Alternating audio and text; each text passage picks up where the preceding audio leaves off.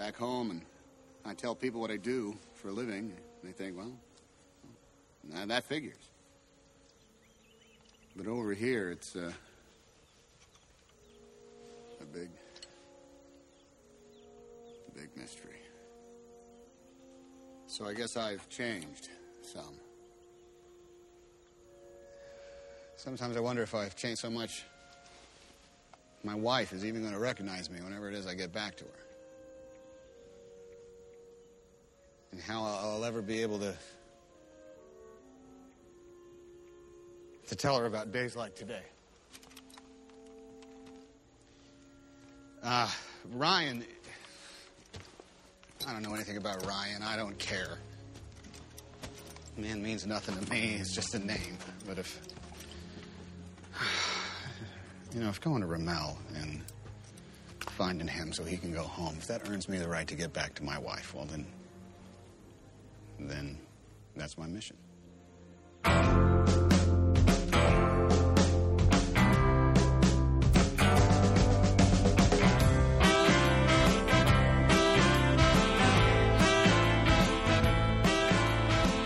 That's what I want to listen to, man. I'm not trying to hear a dissertation on black and white film from the 20s. Thanks. Yeah. All right. So what are we? We're doing Saving Private Ryan. I gotta get this is your show. Right, gotta get my mind off of Black Penis because this is Marcus Played, and that has no place. There's the intro. That's the intro we've been craving. We are talking about one of the greats, one of the classics that no one can disparage in Saving Private Ryan, and because of that. Yeah, I'm going to give it a little smart-ass theme of damsels in distress. And we're going to focus on Matt Damon getting to play that particular damsel here. He is the quest object for Tom Hanks and company to go save him, to bring him back. And I'm kind of, I don't know what your experience is with Saving Private Ryan. I made a lot of assumptions in selecting this that this is like a solid double to you here. Sure. That, I think that's fair. Okay. But go ahead. It seems like the type of movie that if I got on film Twitter, it wouldn't surprise me necessarily if I saw a lot of hatred for this movie. But I think there could be an ebb and flow with Saving Private Ryan, maybe just with Spielberg films in general, where they arrive, they're instant classics. Then there's the backlash saying it's overhyped. Then people come back to it 5 years later and they're like, no, this actually is a masterpiece, that sort of thing. I have to admit, I'm kind of in that camp. Like, I saw this when I was a teenager, opening weekend. Thought it was phenomenal, excellent. But because of the subject matter, and because of the violence in particular, with the opening, 30 minutes, 40 minutes? Yeah. It's not something that I gave a lot of play, even as a teenager, because, there are certain minute war movies that are fun, and this one is decidedly not that. I mean, in a good way. So I've not actually revisited Saving Private Ryan a lot. Probably the same as like something like Schindler's List, which I can look at as like, well, that's a masterpiece of film. I'm probably not going to throw that on as much as I do something like Commando or You've Got Mail that is just popcorn and it's fun for me. So I don't know. I don't know what your experiences is with Saving Private Ryan, if you've had that sort of ebb and flow. I'm sort of in the same camp. When I saw it, so initially I wasn't that high on it, right? I thought that the beginning of it was very, it's a technical marvel, is what it is up front. You see, and not just that. Obviously, the opening battle is bonkers, but a lot of the stuff that Spielberg is doing throughout is just technically just masterpiece level shit. But I always struggled with everything between the premise of the movie and sort of the camaraderie. I'll compare it to Band of Brothers, right? Same subject matter. It's a Hanks Spielberg joint, really. And there, it feels a lot more true to life because the focus is on the camaraderie. The focus is really there, and the focus is on the camaraderie here as well. But it's a very bickering. I just really couldn't connect with because it. It's just constant. Quest object. Correct. Because of the damsel in distress aspect of it. What makes one better than the other, and yada, yada, yada. And it's just, the movie opens up, and I like you, I haven't watched it in a while, and it opens up with this flag waving, and it's see-through, and it feels over-reverential. Like, it feels, when you watch the old man, the Matt Damon character as an old man, walking towards the cemetery, and he's got his whole family, and they're sort of tiptoeing behind him. It feels like they are the stand-ins for us, right? That's how we're supposed to feel: timid, reverential, in awe. The musical grandure's going that, and it's a little too much. I think it's. I respect the military. I respect the Greatest Generation. I respect all that. I admire it. I love Band of Brothers, all of that stuff. But I also don't want to be pushed that hard, right? I don't want to be pushed like he's pushing me. I struggled with that a little bit too, and I mean, I think Spielberg is not necessarily known for his always landing the endings, even on films that people really admire and cherish. I think that he can get into that sort of saccharine quality. Like, he wants so much. I mean, he has such warmth towards his characters that it can sometimes make you uncomfortable. But I also was trying to put myself back in 1998, and I don't remember that being a criticism as much. And I don't know if it was just because, people had not really had those conversations, or maybe it just hadn't been a part of the pop culture landscape, because it's very different from, what had come in the prior, 15, 20 years when you have war films primarily on Vietnam, where there's a totally different aspect to the characters that are, they're very three-dimensional and very gray as far as like what that war, and it was very conflicted feelings as far as how the American population felt about it, about what had been accomplished.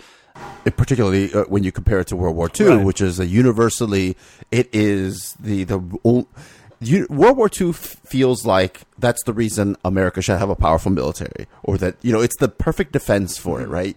You're going against tyranny, racism, genocide, all of that stuff. Whereas Vietnam is obviously a very politically driven thing, right? The stamp out communism and all this other bullshit. You're absolutely right. But then I think that there's another, our feeling, it feels like at that time in 98, this is pre 9/11. Because post 9/11, we went through a phase where we were very proud of our military. We were very, you've got the lone survivors of the world. We still get this, right? You get these like big time movies about that. But here, pre 9/11, talking about the positive aspects of the military, or portraying this generation with such reverence. And obviously Spielberg has a different perspective, because he is a Jewish kid, and I believe he's got some ties to the Holocaust. And I may be speaking out of turn, but I can't. Schindler's List is a thing, right, with him as well, right? So it feels different because of the different ways we're looking at the military through different events, right? And we've gotten sort of fatigue about American sort of military tyranny and things like that. And me being a military member, I don't have that. I have fatigue of policy, not of the military. I am able to separate the two. But you see the different time periods here and how we perceive them. So I'm kind of in the same boat as you. It's just kind of changing and ebbing and flowing. Also, looking at movies from a more technical perspective also changes the way you're looking at it. Like, oh shit, this is legitimately a technical marvel. Well, I mean, yeah, because when I fall on that, I'm thinking, well, shit, have we had a better movie come out since Saving Private Ryan? As far as I just look at this as like, I don't know if I've had there are movies that I favor. Like one that comes to mind is like Zodiac, which hits me in a particular, theme that I like to see on films. Was I like that theme of like the obsessed character that is clearly an overstep. But you're talking about sort of separating, your sort of personal, professional there. I can also see why I gravitate more towards that movie than others, even though Zodiac is certainly an acclaimed film. It was not a hit. Are you a serial killer? That's what you're saying. That's your profession. Yeah, I mean, I don't think so. Very unsuccessful at that. Much like podcasting, I don't have the numbers yet. Keep working on it, buddy. You'll get there. But I can, even though that is not a personal subject matter, or if you were like from, if you grew up like in the Bay Area in the 70s, I could see why Zodiac would work for you more if you remember living in that time period. Yeah. I grew up in Miami, and I remember very vividly when Adam Walsh was killed. I don't know if you know who that is. His dad was the guy who was on America's. That's why that thing. The kid was abducted in the JCPenney in South Florida, and I think they found like his head or something like that. It's like real fucked up shit. But I remember it gripped South Florida for a long time for the heinous nature. So I can kind of almost. It's not quite as big as what the Zodiac Killer or Son of Sam is another one, right? That sort of that New York heat thing, but I get what you're saying. I mean, there's also the heat of John Leguizamo just laying pipe all over the city that summer. I also love Summer of Sam, and I have no connection whatsoever to that time period or that city in that way. Good movie, great movie. But Saving Private Ryan, I look at it like I was kind of shocked actually how much I was like enthralled with this movie, because I'm not actually you've actually tried to invite me on.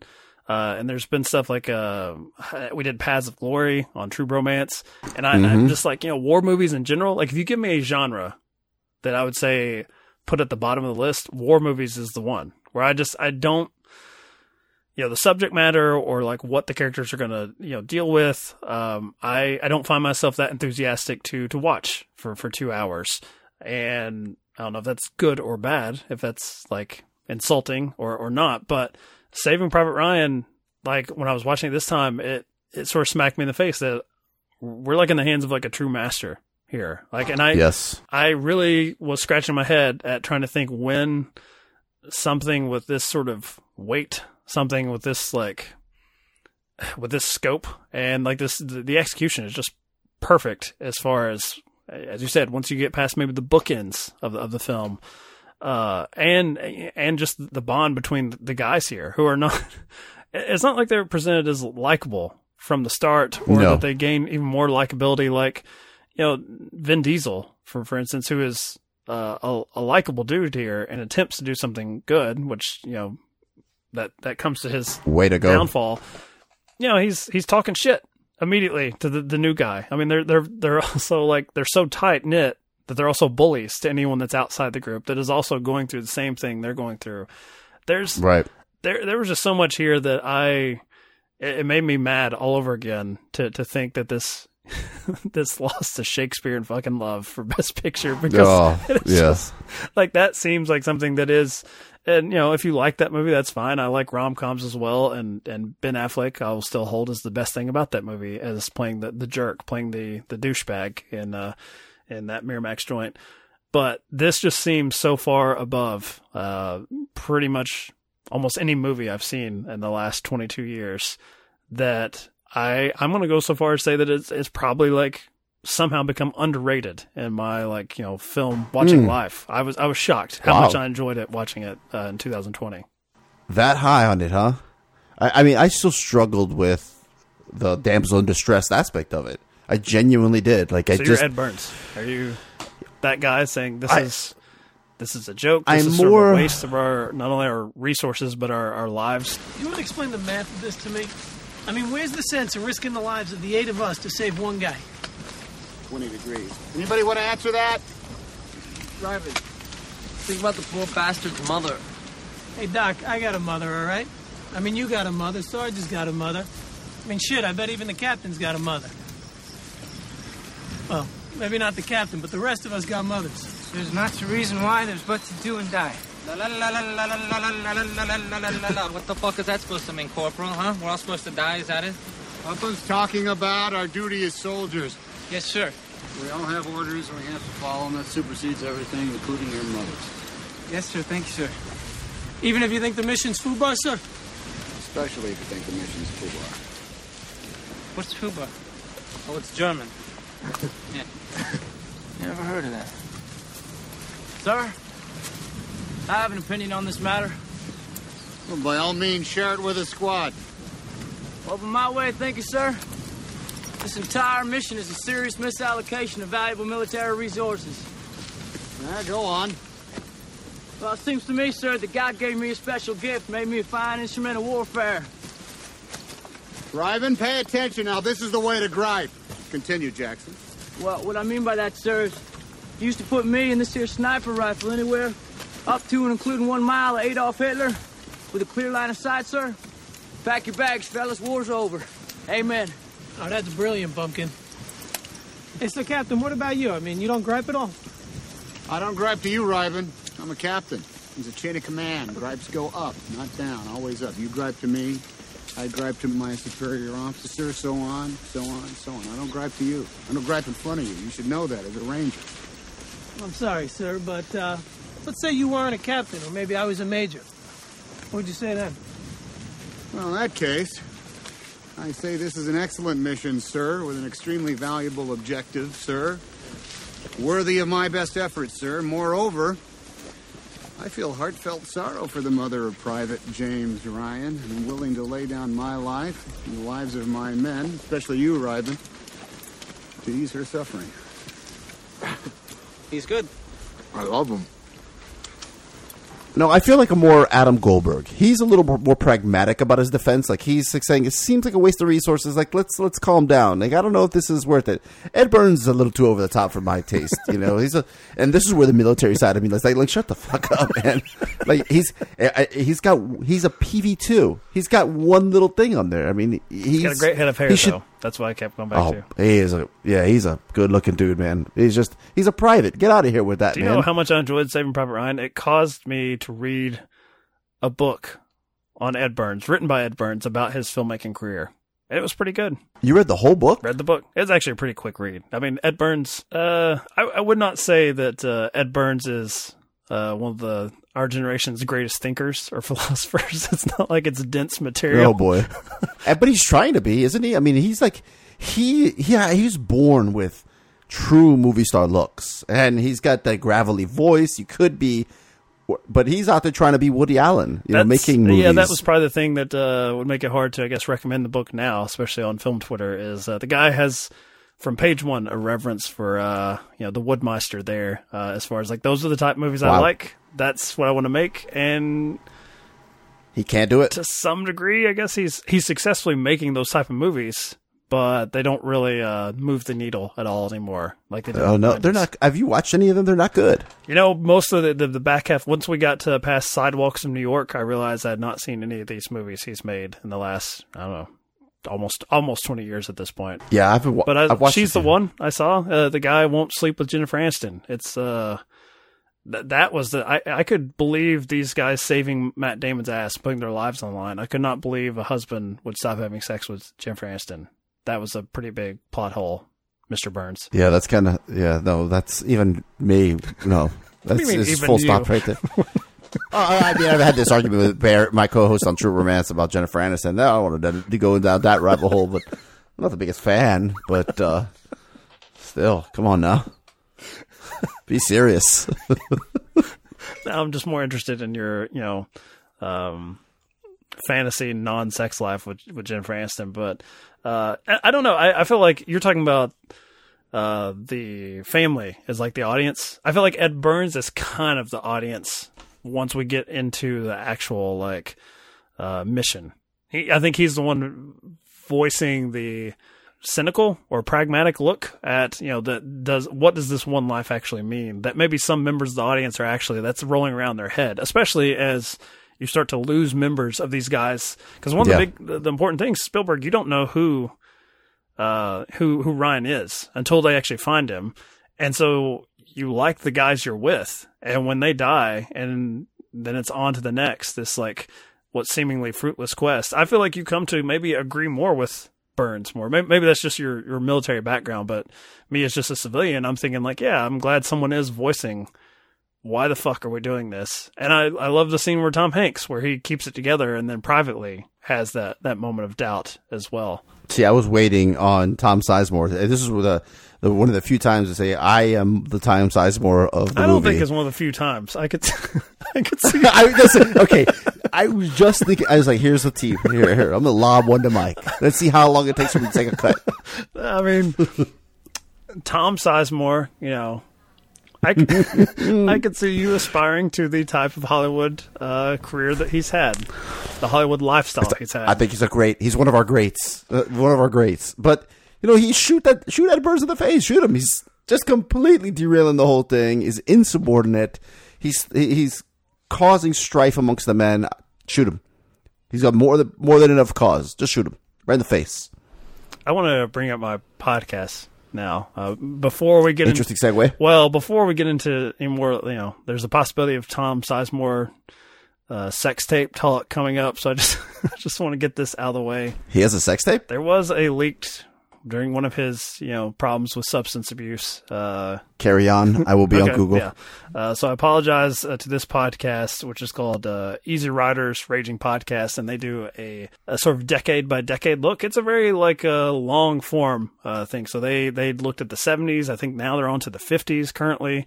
But you're talking about a huge back catalog and a lot of movies discussed here. And so I was trying to think of another damsel in distress, but sort of off the beaten path damsel in distress movie. And what I settled on was Taxi Driver.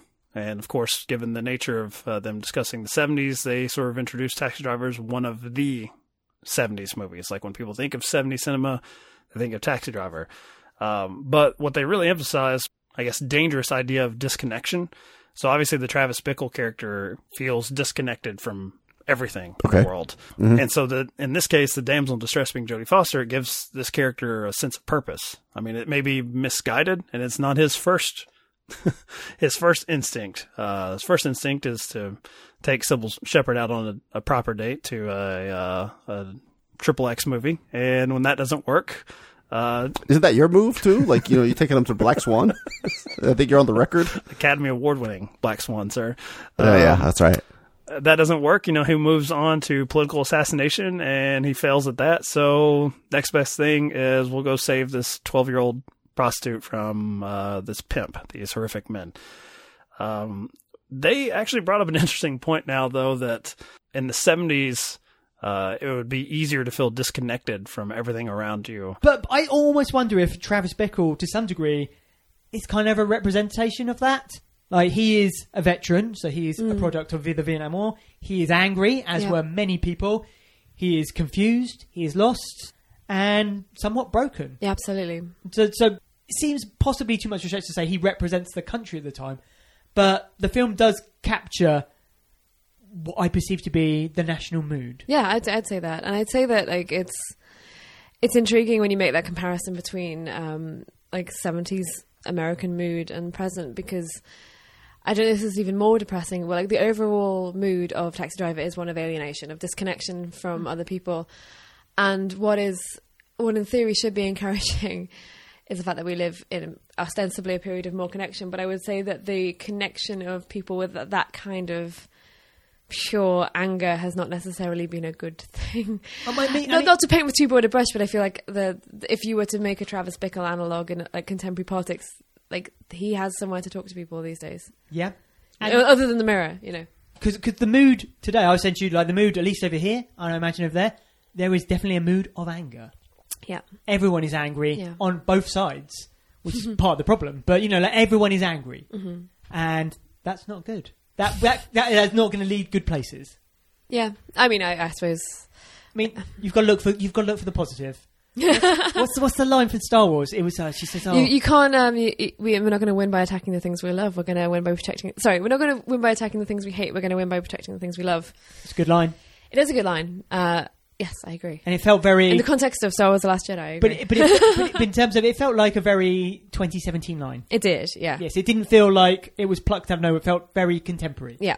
But now that we're going to have the same Travis Bickle types, if they remade this in modern times, he would become more aggressive, more angry, because he would find like-minded souls that are in the echo chamber and encouraging him to... Facebook is a scary place. First, he would find me first saying, yeah, take Sybil Shepherd to this movie. It's a surefire move. Yes. Then he would move on to the next message board about political assassination, which I would not be on because I have scruples. You see how you are tangentially involved in the degradation of America on social media. You see where we're going here, right? That was Easy Riders Raging Podcast. You should really check them out. And now you're back to the degradation of podcasting as a form, as an art form here on Marcus Played. God almighty. See, I took a totally different approach to this. And so You said damsel in distress. I wasn't gonna go quite that dark, with the. I was just thinking more of the Ed Burns thing, where in Saving Private Ryan you have someone voicing, "I don't feel connected to what we're doing here," and he's doing something heroic. But I just thought it was interesting that a guy who could participate in an act of heroism is saying, "I don't feel anything from this. In fact, I just feel disdain for what we're going to be. These characters are going to be remembered for." That's why you have the bookend material with Tom Hanks. Like he gave this man a life, and you have someone voicing that I'm gaining nothing from this. I just thought that was interesting. But you still, but you still get Ed Burns diving straight into this fight, right? Like he has something to fight for, even though he's bitching and moaning the whole way. So that's like... he's not an unheroic character. It's coming from a place of anger because he's losing his friends. He's losing people that he'd fought with. Yeah. Yes. It's not that he's... Which there's another character in the film that is a coward, which I remember being very... boy. That was... I worked at a video store when this came out, and that was I just remember so many small town Kentuckians, guns on their hips, holstered, guys who wanted to be in the military or wanted to present themselves as military guys. Those are the worst. Those are the worst. Would never, ever actually commit to that. Absolutely the worst. And they would tell me, a 16-year-old kid behind the counter that was like, "Hey, Saving Private Ryan's a really good movie." They would tell me how terrible it was because here's what they would have done in that situation. And even as a 16-year-old, I'm sitting there thinking, come on, dude. Really? None of us here have any right, as we stand here with VHS tapes, none of us have any right to say, here's what we would have done decades prior in this situation. Yeah, no, I hate those people. I hate those people. However, on going back to True Romance here, is that we spent a good 30 minutes just eviscerating this dude. The amount of frustration and hate. Jeremy Davies' character, I'm assuming. Correct. Yeah. That we have for Corporal Upham here. And the problem is, it's the whole movie's couched in brotherhood, right? Mm-hmm. We're still talking about this. It's The Greatest Generation, all this stuff. And it's the whole movie is couched in that he doesn't have that thing. He just doesn't. I don't understand. I don't, from my own experience as one thing, but then also what we're being shown in the movie as this brotherhood. And yes, he's the new guy, but still, you're a human being. How could you sit and cry in the stairwell? I don't get it. I don't know. Honestly, I think I became I've become a worse human because when I'm listening to this guy as a 16-year-old, I actually had nothing but compassion for this character and all of them. Because I was just wise enough at that point to be well, I have no idea what I would do in that situation. I'm not going to speak from a place of ignorance because I don't know how I'd react to it. There's a really there's a great scene right after, the beach sequence with Adam Goldberg where he just has a complete breakdown. He's able to go through something that I don't think people can comprehend what these guys are being asked to do, especially in an age where people don't want to put on a piece of cloth over their mouth. You see guys just go run into that wave of bullets and dead bodies and hope you make it through, basically. Just push forward. But Goldberg has this moment after he's accomplished all that where he reveals his humanity. He reveals everything he probably had to put aside in his mind to accomplish that. And then he's taking it in for the first time as far as what he just lived through. But now there was a little bit of me that as I was watching it this time with Upham that I was even if you're that scared, I fault Spielberg in this more than the performance, where it's you want to just have this moment, this dramatic moment of cowardice, when I feel if he truly was that scared, I feel you wouldn't even see him. Yeah, he would have been gone a long time ago. Yeah. It doesn't fit. To get that close, because, he's having a full-on breakdown, sort of a panic attack, but it's also putting himself in a position where it's you could be shot in the next 5 seconds because you're right in the way. Running back and forth, and he's the runner of the ammunition, so he is in a heavy amount of peril because he's got to cross various lines of fire to get to his objective over and over again, and it just doesn't fit. So I took a little different turn with my damsel in distress, right? So here in Saving Private Ryan, spoiler for the ending, right? The damsel is saved, right? It's the heroic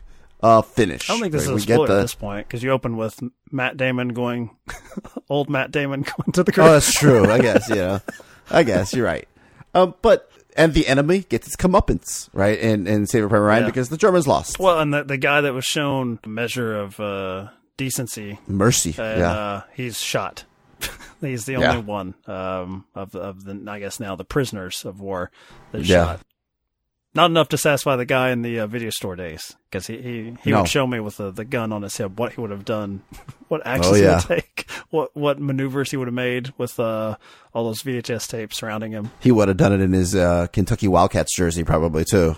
That would have made it better. I don't actually think he was wearing them. I think he was really going for the military look, but I would have loved a UK jersey on with the gun on his hip. Oh, so the starter. I was looking up the gun in his a real tree hat with a UK logo on it. I was thinking about damsels in distress and sort of those prototypical because it's a very heavy trope. It's been throughout movies. We've seen it in King Kong and all these things. Is that damsel in distress? I thought about The Princess Bride. Yep. And so I looked up this podcast. They're called The Wilder Ride. And really, what they do is it's all they do is talk about Gene Wilder movies. But then they did like his Patreon special events where they kind of veer away. And here they actually brought their wives on to talk about Princess Bride in hindsight and sort of how it's held on. And they had an interesting point talking about the damsel in distress, where it's a very classic swashbuckler movie, but it does its best to kind of play with the format through the reading of the book and the kid, where there's a little bit of a nice bait and switch sort of in the middle where Wesley dies and the kid like pumps the brake. Hold up. You mean the prince doesn't die and he does die? And like, because you're reading it wrong. And that always struck me when it came to that movie. It's sort of like a fun thing that Rob Reiner does and William Goldman do there to kind of throw fun into the damsel in distress trope. He really got bent out of shape when he died. And he was like, wait, he can't be dead. In the book, yes. Yeah. He's like, wait, he does that a couple of Grandpa, you read that wrong. Yeah. You read the book wrong, Grandpa. The words mean something else. You said them wrong. Or when she had the dream, where in the dream, she married Humperdinck. And he's like, no, that can't be right. Right. Well, what I loved, and this is one of those things that will always trigger back the memory of the very first time watching it, because when he says something later, he says, but who kills Prince Humperdinck? And the grandfather goes, nobody. He goes, what? It's like, no, Wesley has. He goes, no, he lives at the end. And I'm like, okay, you're pulling my leg. No, he was telling the truth. Prince Humperdinck lives through the end of the book and the end of the movie. So it was kind of neat. I always remember that feeling of, okay, Grandpa's lying to me because that's what should happen. And the kid is constantly telling us what should happen in a movie. And I think that may be another reason I love the movie is it doesn't necessarily follow the Hollywood convention of this leads to this, which leads to that, and therefore you already can predict what's going to happen. Mm-hmm. Well, I think it was a good setup, too, because I remember when I watched it thinking, oh, he's lying. And he's setting us up for the end where he does kill him, and then he didn't end up killing him. So it's almost like a non-bait and switch, like right. You spend the whole rest of the time going, wait, does he? You sound like Vizzini. That is not the character I wanted to rub off on me. I'm already confusing we cannot take enough. The theory coming from you. Right. But clearly, you cannot accept the theory that just came from me. It ends up obviously being very straightforward. They ride off in the sunset, they live forever. Even like very melodramatic, cartoonish way of the horses and all that stuff, but they kind of try to play around with that voiceover stuff. A voiceover that kind of works because it's jarring you back and forth into the reading of the book. I just found it interesting that the various ways that we can play with damsel in distress, obviously as you're doing it here with your disrespect to the Greatest Generation here. Well, disrespect just with the subject matter, or the fact that I bring in Taxi Driver as my alternate. Yes to all. I saw Princess Bride on because I was like you. I was like, what are some? Because I'm sure there are thousands of just action movies where we bring up Commando a lot, which is a primary one. Arnold's going to make sure that his family is reunited, gives the little girl back. So, but Princess Bride is one that came up that, as you're mentioning, kind of subverts it a little bit, like, or at least our expectations of how the roles don't always stay static, that they shift. And, the way Robin Wright plays it is she's not your typical, even though she's playing sort of a typical fairy tale princess, in role. Literal. Yeah. Yeah. Her actions with, when she is the damsel in distress. She's talking shit. Yeah. She's, there's a lot to like there. Like you understand the dynamic of why someone would fall in love with her other than just pure beauty, right? And that's, that's another one like Saving Private Ryan, because we recently did that on Rob Reiner Month, as you well know, for a podcast directed by, and the best month. It probably is one of the better ones. I was shocked also how well that one stood up, because some of these things become so iconic that my fear is you become dismissive of them because they become almost too big for the medium, that they become a sort of shorthand.